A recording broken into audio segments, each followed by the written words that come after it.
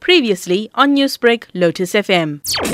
Our analysis of all of the crash data that we have for the period January to October 2021 has shown that more than 45% of the crashes recorded on the route are single vehicle crashes, where the probable cause can be attributed directly to driver error. And that's typically as a result of speeding, reckless driving, driver negligence, or possibly fatigue. And that's a really alarmingly high statistic and ahead of the expected peak traffic that should be on the route now in the next few days or starting from Wednesday. We feel that it's really important that we raise the awareness about this with drivers. Thania, the analysis found that human error accounted for 71% of car crashes and about 80% of crashes involving trucks.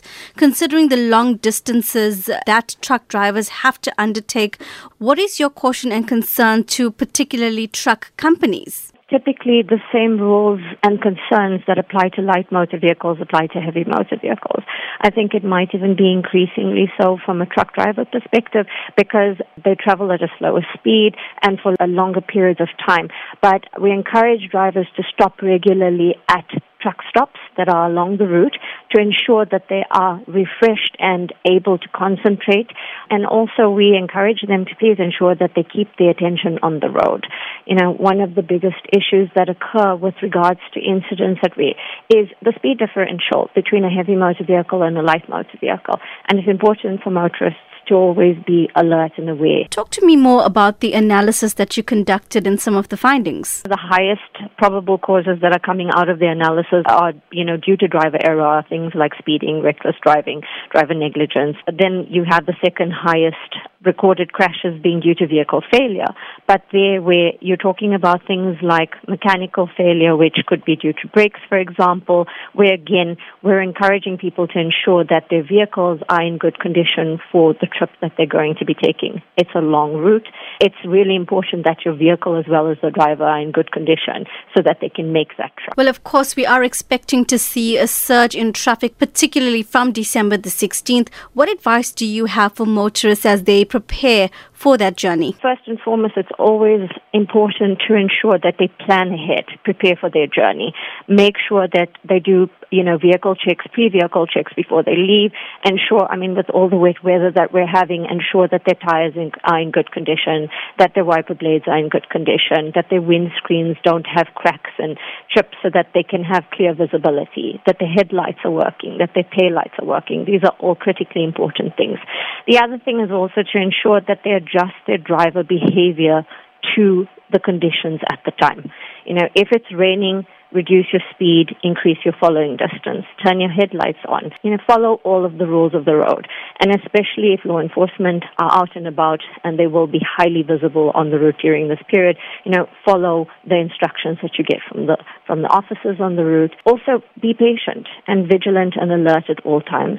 Meanwhile, KZN Department of Transport head Siboniso Mbele has also expressed concern about the number of people texting or using social media while driving. He was part of a multidisciplinary roadblock at the N3 Marion Hill Toll in Durban yesterday. He also says what's concerning is the number of people failing to wear their seatbelts. We're also starting to observe that people are using cell phones and texting, and we know that we are in the world of cell phones and where people now are SMSing and doing social media even while driving. So we're then saying to people, even to drivers, please they must focus on the road and obey the rule of the road, and then they mustn't drive under influence and also being distracted. And speaking about that, perhaps even taking it further, we've noticed a lot of young South Africans in particular making videos while driving, going live while driving on social media platforms as well.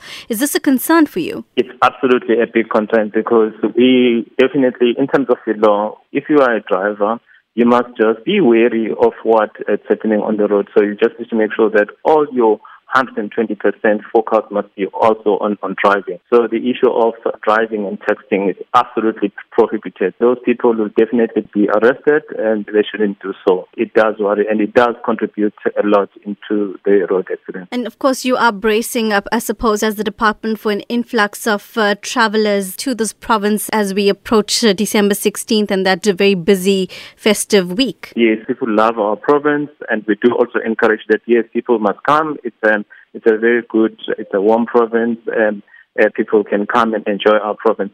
But when they do that, we also want to plead with the communities and also with everyone. They must just do that responsibly. They have to make sure that there is tolerance on our road. Let's make sure that we obey all the rules of the road. Let's make sure that we give each other space as we drive.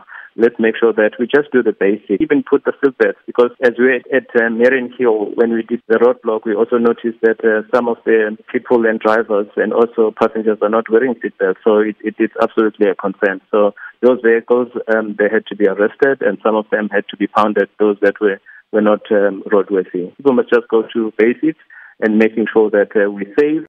Newsbreak, Lotus FM, powered by SABC News.